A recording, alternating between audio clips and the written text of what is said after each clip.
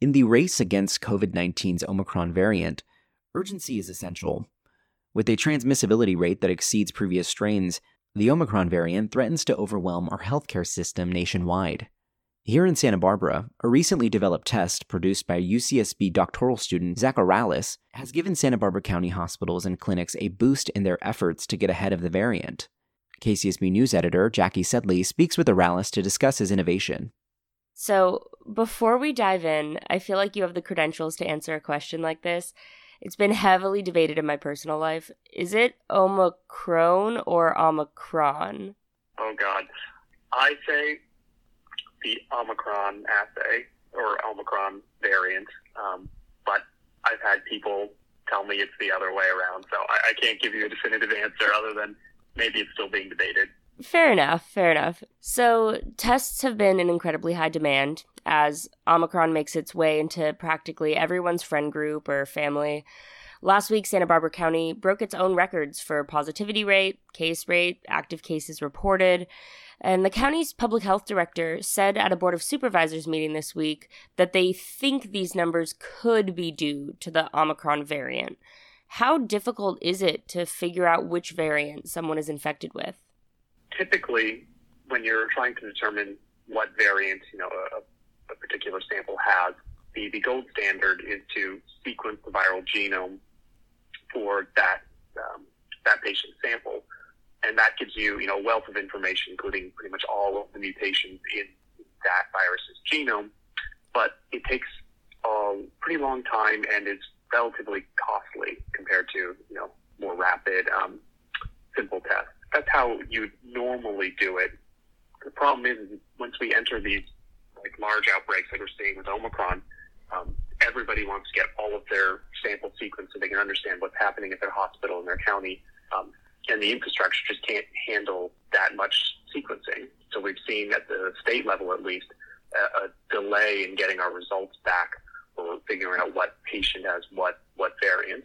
So what are the tests that are out there that would help tell you if someone with COVID had Alpha, Delta, or Omicron? So at the moment, there are some, quicker tests besides sequencing that rely on, a couple of different strategies, but the majority of them are qPCR based that target mutations that are specific for one variant. And there are commercial options available for a lot of the major previous variants like Delta, Alpha. The problem is once you've developed these quicker, more high throughput tests for determining what variant a sample has, but not sequencing, it's normally too late into the outbreak to really have a strong impact. So those tests take a bit longer. Well, they take longer to develop. Everything takes time to develop, or you have to run the experiment to make sure that the thing you're making works. The problem, or I guess the trick, is catching the variant that's going to be a problem early enough that you can start this development process to make a test that you can then implement in time to say, hey, we've got this new dangerous variant spreading in our community. We need to increase our security measures, right? We need to go back to masking and not indoor dining or whatever it's going to be. The trick is catching it soon and developing these tests, especially at the commercial level and the clinically validated tests, takes time. So there's that lag there, and that lag between when a assay is developed and when it needed to be used in a county is kind of it's one of the shortcomings that we have at the moment. And how important is it, especially at this point in the pandemic, to know which variant someone has? It's hard to describe. So there's a couple layers to that. At the physician level, and I'm not a medical expert, so I can't speak with a ton of authority on this, but depending on what variant you have, I know there are variable ways of treating a patient. Unfortunately, it's tricky to get variant level information on a per patient basis to really have clinical significance. So that doesn't necessarily get used that often. Where it's really important is, right, we all knew about Omicron a month ago, right? It was the hot topic of, hey, there's something going on in South Africa. and it looks like it's getting really bad. Where knowing a patient's variants, or just the variants that are in a community, comes into play is if we detected the first couple cases of Omicron in Santa Barbara or California or any location, we could have very quickly implemented extra measures for preventing, or at least prepared our medical infrastructure a little bit better. Had a good knowledge that, okay, Omicron is here. We need to stop it before it, quadruples our case rate, and even more. That's really where these kind of tests are useful. It's more on a large county preventative basis, not necessarily the treating of individual patients. You developed this new lab test, and it's been doled out to local SB County hospitals and clinics. In layman terms for me, how does one go about developing a test like this? And explain what the test does exactly. Basically, how it's done is you look at the wild type genome, right? It's the nucleotides that make up its genome, and you compare that to the new variants. So when you look at the wild type and the variant, or Delta, in this case, the Delta is kind of predominant prior to Omicron, you can kind of scan through and look for what regions of this genome have a lot of mutations. One of the things that's interesting about Omicron is that it's heavily mutated. It's the most divergent variant that we've seen to date, which is one of the reasons it's probably so infectious and is having immune escape. But it also gives us kind of a foothold to target something that's different about it.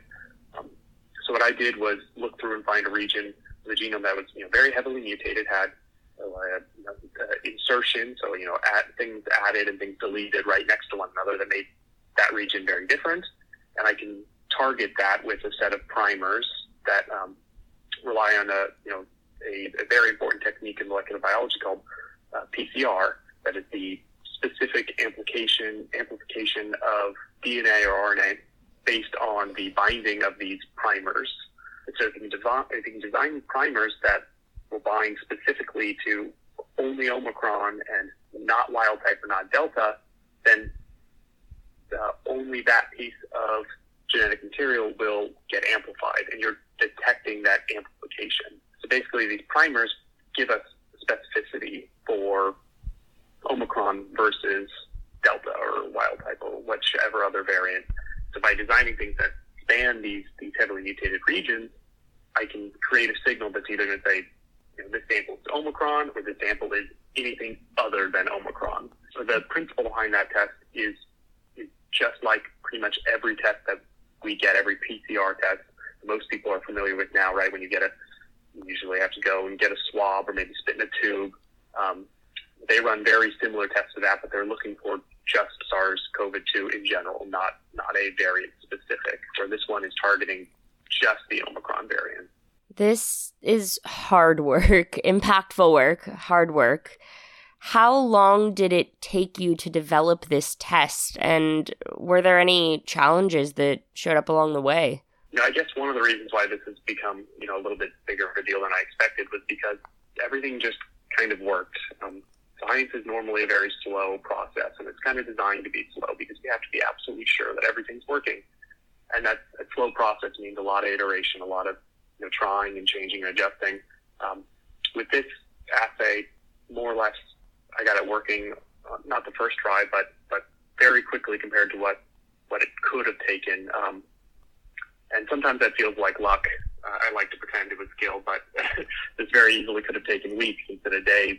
A few days before Christmas, my PI, Carolina Arias, and infectious disease specialist here in Santa Barbara, they called and said, hey, we need to know what's happening in our community. There's no information. We're not getting sequencing results on whether or not we have Omicron, and we're seeing cases starting to rise in a dangerous way. So I got to work right away, and over the Christmas break, I designed these custom primers that we talked about. Did the computer design work of figuring out what regions to target, and submitted these orders for custom synthesis.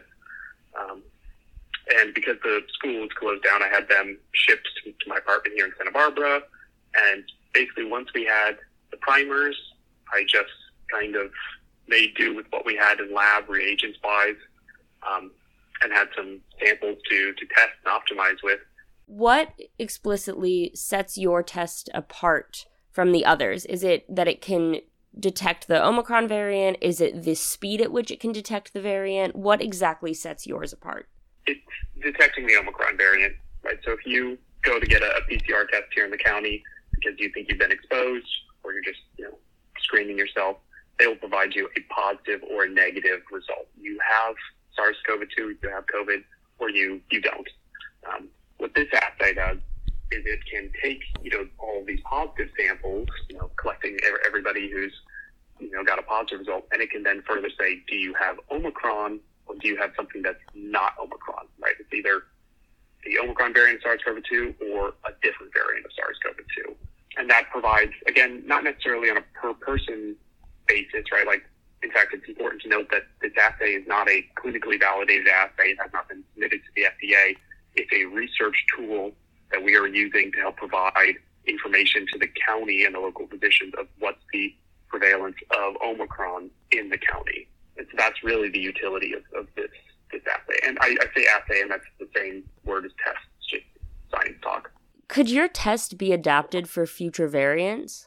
Yeah, that's actually, I think, the most exciting part about this assay is that it set up a pipeline, because one of my biggest regrets, at least in the recent past, is that we didn't develop this, a month ago when Omicron was just starting to become a problem. We, South Africa's cases were rising. We expected it could come to the U.S.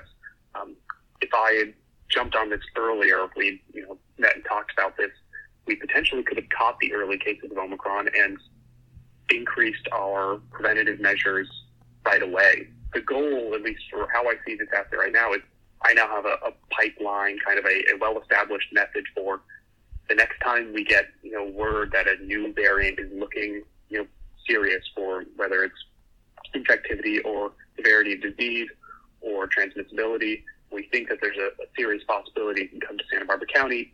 I start right away developing a new test and providing this general screening to the county to hopefully detect right away if it shows up and starting to make a difference. It's something I'm constantly thinking about, is what could be the next variant and how do I help our county prepare for that.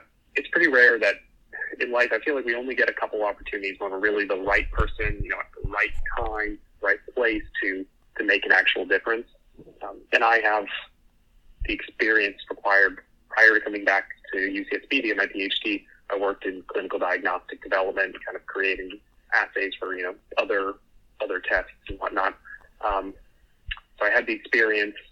I had the infrastructure, right? I work in one of the only virology labs here in Santa Barbara. We have a really strong connection with our physicians and the county public health department via a lot of our previous work on COVID sequencing and whatnot. And, when all those things have lined up and you're the person who's best suited to do this, it would be a shame to not, right? You only get a couple opportunities to really make a difference, it feels like. Zach, this work just seems so impactful and will really make a difference in the community. And I thank you so much for taking the time out of what I'm sure is a busy day to talk to me about it. Oh, it's my pleasure. It's a part of being a scientist is trying to invoke excitement in the community. So this is part of the job for me too. And I'm honored to be able to be featured by you guys. So thank you very much.